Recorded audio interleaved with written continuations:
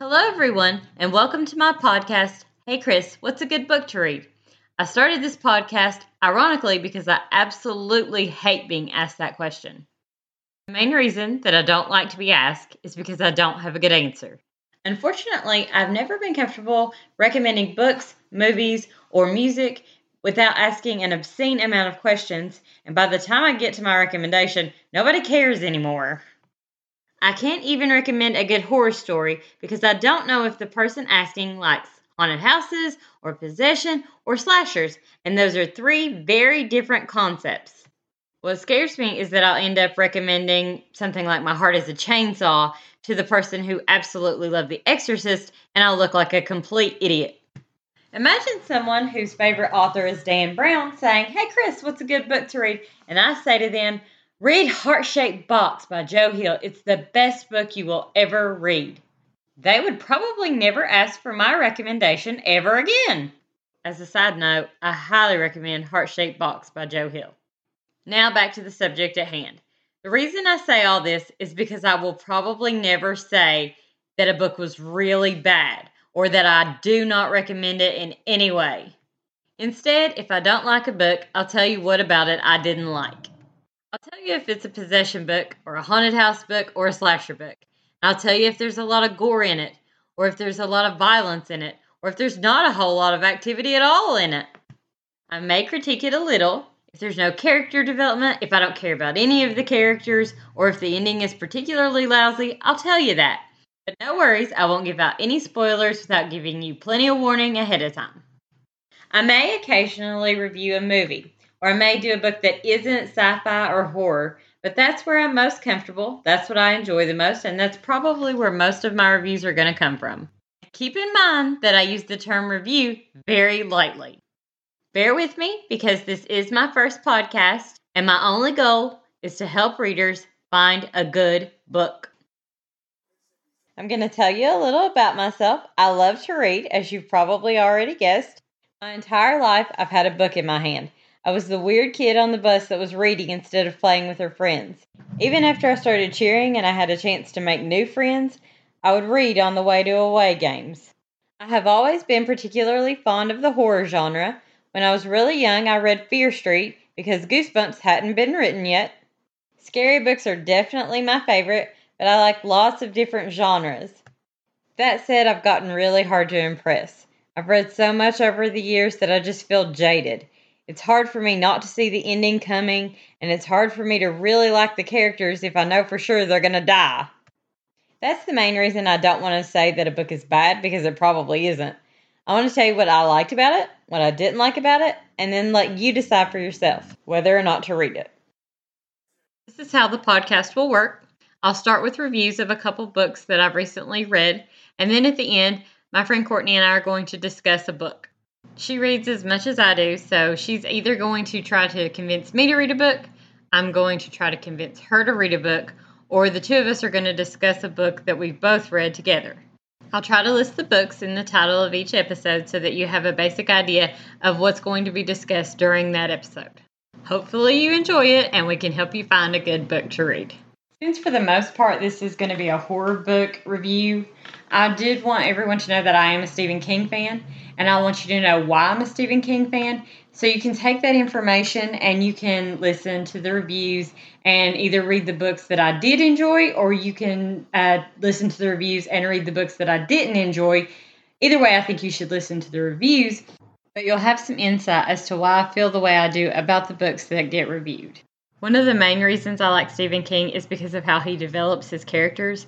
I need a really strong character, or at least one that becomes a strong character.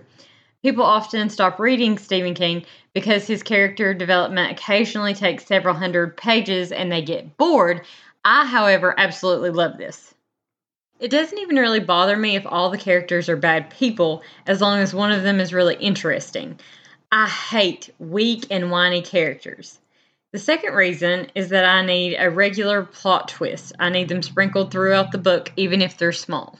Now I need to tell you something else that you need to know about me. I do not have a did not finish list. I finish every book, always.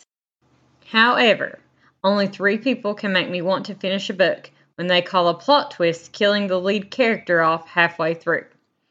Stephen King, George R. R. Martin, and Robert Bloch have all done that. However, had I not seen Alfred Hitchcock's film version of Robert Bloch's book first, I may not have reacted as enthusiastically. My final reason for loving Stephen King is that I need an ending that makes sense and ties everything together without taking shortcuts. Keep these things in mind as you listen to the podcast, and again, this is my first podcast, so please bear with me. Let's start with where it all began, which is Fear Street. I was somewhere around 8 years old when I started reading R.L. Stine. As I mentioned before, Goosebumps hadn't been written yet. But I just loved Fear Street. I thought it was such a great introduction to horror. I loved the concept that the town was evil and the cheerleaders were possessed. It was just such a good way to get young adults interested in the scary genre. I don't, however, recommend letting your 8-year-old start reading Fear Street now. Probably wait till they're a little older, but I think they're going to love it. Not all of the plot lines in the Fear Street series are supernatural. There are several that are just kind of like murder mysteries, but a lot of them do deal with possession. Some of them have kind of a Scooby-Doo vibe, where you think it's going to be supernatural, but actually it's just some guy in a mask. So if you have a preteen who's ready to get into the horror genre, and they don't want a book that's incredibly cheesy, then I highly recommend Fear Street. You can choose any of the books. They're all pretty good. Now I'd like to talk about a book called Sallow Bend, B-E-N-D, by Alan Baxter. It's about a town that's cursed because of a secret that happened in its past, and the town has to come together in order to defeat this curse. There's a carnival in town, and that also plays into it. It's a little bit of a mixture of Something Wicked This Way Comes and It. You get the feel that you get from those two books when you read this one, although it is quite a bit shorter. I thought it was a really good book. I really liked the characters. I will say, though, that I needed more from the characters. I needed a little more background from most of them. Not all of them. He did a pretty good job setting them up. I knew them. I recognized them from being from a small town. We do have those people here. I don't feel like it was overplayed. I think he did a good job setting the scene for us. I'm hard on books about small towns because I feel like a lot of times it's really overdone and sarcastic, and I don't appreciate it, and sometimes that will cause me to just dislike the entire book. That wasn't the case here. He did a good job with it. There was some possession, and he wrote that really well. I liked the story and the plot line, and I actually really liked the ending. I felt like it tied everything together. I do feel like it was lacking a little bit on information. I needed more about the characters. I needed to know exactly what Fallon was and more details about Hester and her past. I would also have liked a little more about the history of the curse itself and what went into making Hester into this person. I really think that Mr. Crow would have been an awesome character to learn about, and I wish we'd spent more time on him. In conclusion, although I really liked the book, I wish the author would have written a whole lot more about it. I really liked the storyline, and I liked the ending. Had some great twists along the way, but I just needed a little bit more. Hopefully Alan Baxter has a prequel in the making, and I will definitely be reading it because I have plenty of questions that I just need answers to. So now I'm here with Courtney, and she's going to tell me about a book that she's recently read, and she's going to convince me to read it, and we'll see how that goes. So what's your book? Okay, so I'm really bad at convincing people to read books. I try to tell my husband about plots, and he looks at me like I'm a fool, and I'm really bad at it. But my book is The Perfect Child by Lucinda Berry. It's a psychological thriller, and it should come with several trigger warnings. Personally, myself, I don't read trigger warnings. They don't really affect me that much. I don't know what that says about me. So that means you'll read them anyway. I'll read them anyway. There's probably some stuff I wouldn't read, but this one, I probably should have read the trigger warnings. Tell me some of them. So, first one, child abuse, demonic child, possession. Animal, yes, possession, thank you, animal harming, animal death, not an animal that would make you super upset. Is that bad to say? Maybe. No. Okay, No, but I understand. one that you could probably be okay with. Potential infant loss, miscarriages, still a lot. There's a lot of trigger warnings with this book. I'm not painting a positive light of it. It's absolutely horrible in the sense that the story is so tragic, which makes it amazing. And you felt like you were the person to read this book. Yes. And in all fairness, I'm glad you did because you loved it. I did love it. And it feels wrong to say that I loved it because it's so sad. But a note from the author was like, you can only have one big tragedy in this book. So they chose the lesser of the two evils, I'll say, as far as losing someone in the book. It starts with this husband and wife, Hannah and Christopher. They're in love. They're young. They're a nurse and a surgeon. So, I mean, they're living the dream. Have this beautiful house. They've always wanted children, and they've not been able to conceive. And then this little girl gets brought into the hospital, and her name is Janie. And at first they think Janie is like a toddler, but she's not. And don't think it's like that movie with the Russian orphan. I hate that I drug movie. you to. On my birthday. On your birthday. What is that? I can't even The Orphan. The Orphan. Okay. It's not like that. I will never forgive you for that. I'm so sorry, kind of. They very quickly figure out her age. She's not trying to lie about it. She's just very neglected. She's a child. They find her covered in blood, and they bring her in, and she's malnourished. And it's not her blood. Well, that's good. Well, and then later we found out that somebody close to her has passed. Okay. So you're set up thinking, this poor girl.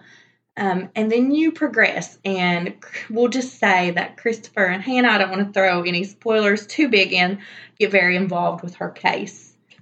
So once they get more involved in her case, and I'll say this, they take her in as respite care, essentially. Okay, you're going to put Nope, together. I don't know what that means. Okay, well, I'm a social worker most days. You know that. So respite care, they take her in until she can find her permanent placement.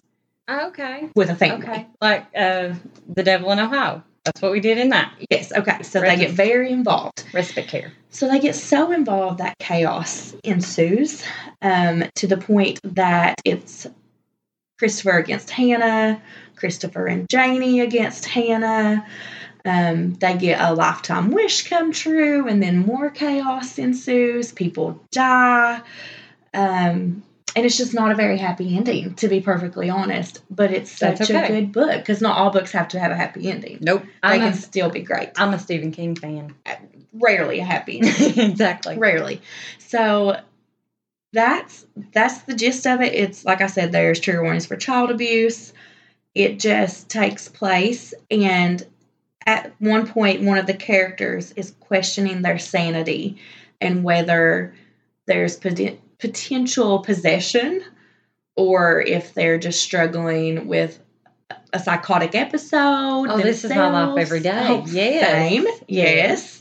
So that's kind of the gist of it. And you don't know. You don't know which one it is, I don't guess. I didn't anyway. I guess it's for each reader to come to their own conclusion. But it doesn't end happy.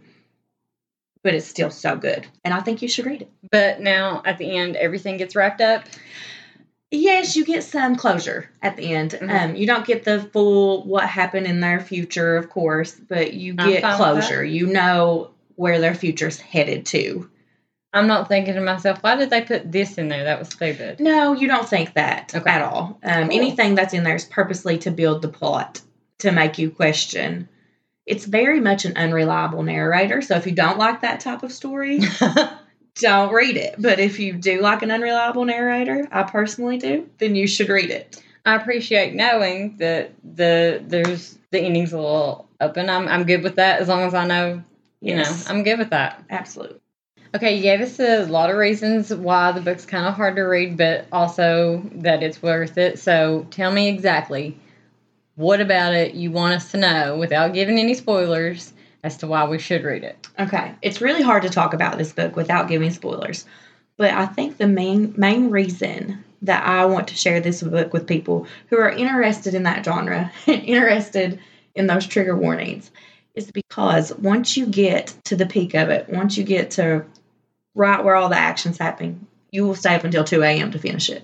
And I'm assuming you did that. I very much did that. And I went to work the next day. So. And it was worth it. And it was worth it.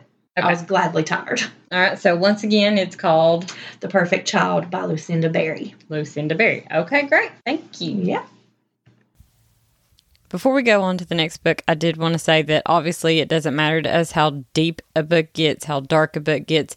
That's not something that bothers either one of us. Violence and gore also don't bother us. So if there's anything that you'd like us to read, any recommendations that you have, we'll take it. And then we might review it on the podcast.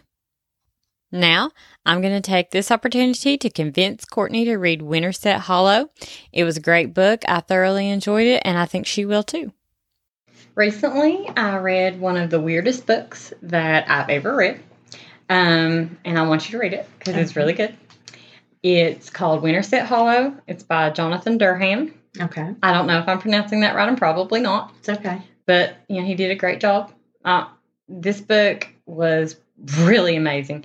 I'm at the point where it's real hard to please me when it comes to books, especially horror novels. Absolutely. I get so that I critique the whole thing, tear it apart, and I'm just, by the end, I'm like, yeah, I wish I hadn't wasted my time on that. Yeah, for sure. And no other people would enjoy it is why I'm real weird about saying you shouldn't read it. Because it's just not true. Right. So it's horror genre. It is horror genre. Okay. Yes. Completely horror. I don't know. Maybe not. Maybe just creepy. Maybe not horror. Maybe just creepy. Okay. I don't know. Paranormal? No. Okay. I don't know. It's weird. I can't tell just you a one way or vibe. the other. It's creepy. There's some paranormal stuff in there, but it's not like ghosts or anything like that. No goblins. So, there is a boy, and he becomes obsessed with a book. Okay, you say boy. What age range would you say? I think it says. I think he's 20. Okay. We'll say 20. Okay, young adult. Yeah, he's between 20 and 25. Okay. For sure. I know it says. I just don't remember. I don't have all the details. That's okay. You do a much better job with that than I do. No way. I was very anxious throughout this entire book. I'm gonna tell you that as part of the triggers. It's one where there's action from beginning to end. I like that. Yes. Starts off. Boom. Starts off. Your heart does not stop this whole time. So there's a book that was written, and there's a select group that starts just being obsessed with it. It gets a real solid cult following. And then they get invited to the island where the book takes place. Okay. This was where the author lived. He's dead now. Okay. So it's where he lived. So like an homage to him. Mm-hmm. But it's an island. Okay. So a whole island for him. Yes. But it was his island, his little, it's, I don't want to say island because it's not like in the Pacific or anything. It's right, well, I don't know, maybe it is in the Pacific. But it's his chunk of land in the water. His chunk of land, and it's off woodland. It's not like beach land. Okay, you're not going to be sunbathing or anything. It's rather north in the United States. So like a rugged terrain. Yeah, it's kind of a Maine thing as opposed to Florida. Yes. Okay. So a bunch of people who are part of that cult following get invited, I'm going to say 10, to go to the island. Okay. Who invites them? Well, you don't know. Oh, okay. It's part of it. Oh, good. All right. Mystery. Yes. The day they go is on Barley Day. Barley Day. That sounds spooky. It's very spooky. And that's in the book. And they go there to celebrate Barley Day. And then you have to get on a ship, and you have to go there. They don't know who's invited them. They don't know what's going on. They just go to this random island. Well, it's not random. They're very, they know a lot about the island. Okay, so they are not scared. They're going to follow this ominous invitation to this island because they're part of the cult. Mm-hmm. Okay. Not at all. They're ready to go. All right. You're painting a beautiful picture. Yep. And it's free tickets. So okay. Well, I mean, who can pass up a free trip? I would not. I would go. I know that you would. And I think I would not. I just would go. If you want to know the key difference between Courtney and Chrissy, Chrissy would go. Courtney would not. Chrissy would go completely unprepared, too. I wouldn't have a knife or anything. Wouldn't pack anything. I would just be like, let's Leave go. your cell phone charger. Oh, I promise you my phone is always on, like 25%. Mm-hmm. Yes. So they get there, and This is a little bit of a spoiler, but if you read more than, 100 pages, you're going to know this. Right. So the book that they're obsessed with is about a group of animals and their interactions with each other. Okay. It's you're thinking a little Alice in Wonderland-ish, but it's not really like that. But, it's kind of got that feel. And so the book is written in almost lyrical fashion. Oh, my gosh. The way he wrote the whole book. Okay. Not just the book inside the book. The whole book is just beautiful. And I think this was his first book. Oh, wow. Holy crap. Doing more things in life than I am. Oh, he's amazing. And then there's a little statue to go with the lead character. Oh, my gosh. It's stupid. He's amazing. He's way better than I will ever be. Throughout the book, you get to read excerpts from the book that they're so obsessed with.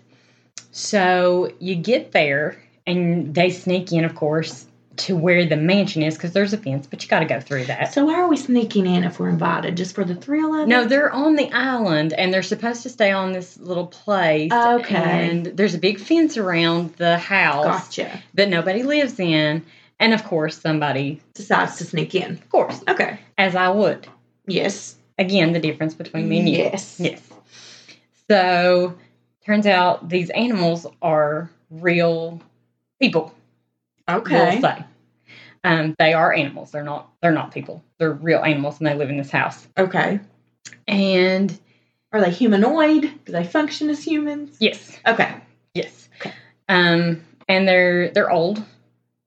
And then you just get wrapped up in their whole life. You just keep thinking, there's no way he's going to tie up all these loose ends. Yeah. Because they're really weird about the people being there. Clearly, the fox doesn't want them there. So the animals are aware that the humans are there. Yeah. Oh, yes. Yes, they invite them into the house. Okay, so they invited them into the house. Mm-hmm. And if this is a spoiler, you don't have to answer. But did they invite them to the island? Yeah. Okay. Yeah. Okay. They were in charge of it. Okay. We'll say that. All right. So then a whole mess of stuff happens that I Okay. can't get into because that is a huge spoiler. All right. I respect that. Nothing is possessed. And again, that's why I don't want to say it's paranormal, because it's paranormal just that that they're talking and acting like people. Yeah. Like sci-fi. Sci-fi, maybe. yeah. Okay, there you go. And then all this action happens. Just page after page after page, and there's running and there's chasing and there's some slashery stuff going on. And then you just get all this information, and you're thinking to yourself, why? I don't get it. And then you get it. So he just wraps it up with a bow. Oh, a big bow. So you've painted this picture of this book. You've got me interested. But why do you love this book? Why are you recommending it? Okay, so I told you I'm very hard to please. Yes. I read this book and I thought, it's not going to end well. I'm going to be so mad at the end of this book because there was just so many loose ends, and I said, there's no way. There's no way he's going to make this make sense to me. And that's fine. He's done a really good job with his writing style. I love the characters. I liked all the bad characters. There were some mean people in this book, and I was all on board for it. I liked them. And they became better people as the book went on. And I just fell in love with every character in the entire book. And then I thought, we're going to get to this ending, and he's going to kill this book. And I'm going to be real mad. And he didn't. Something happens that I can't tell you about. And the entire book made sense. The entire book. Nice. And you could read back through it and go, that's what that was about. That's what that was about. Okay. And it wasn't lazy either. He didn't say, oh, and this happens, and they all lived happily ever after. Right. Not everybody lives happily ever after. Happy ending, mid-level. Mid. Okay. There was no other way to do it. Yeah. I was good with it. And I like a happy ending. I liked it for you to put a nice bow on it. Me and Stephen King have had it out a couple times. I've thrown books. It's happened. But I was so pleased with the ending that it did not matter. He was so on point. There was no laziness. It just all made sense, and big light bulbs went off. And not only did it make sense, it made you content and happy. And if you get a chance, you should read this book. And that is Winterset Hollow, Jonathan Durham-ish. Durham. Durham. I like it. Durham. I like it. You should read it. All right, everyone. That concludes our podcast, episode 1.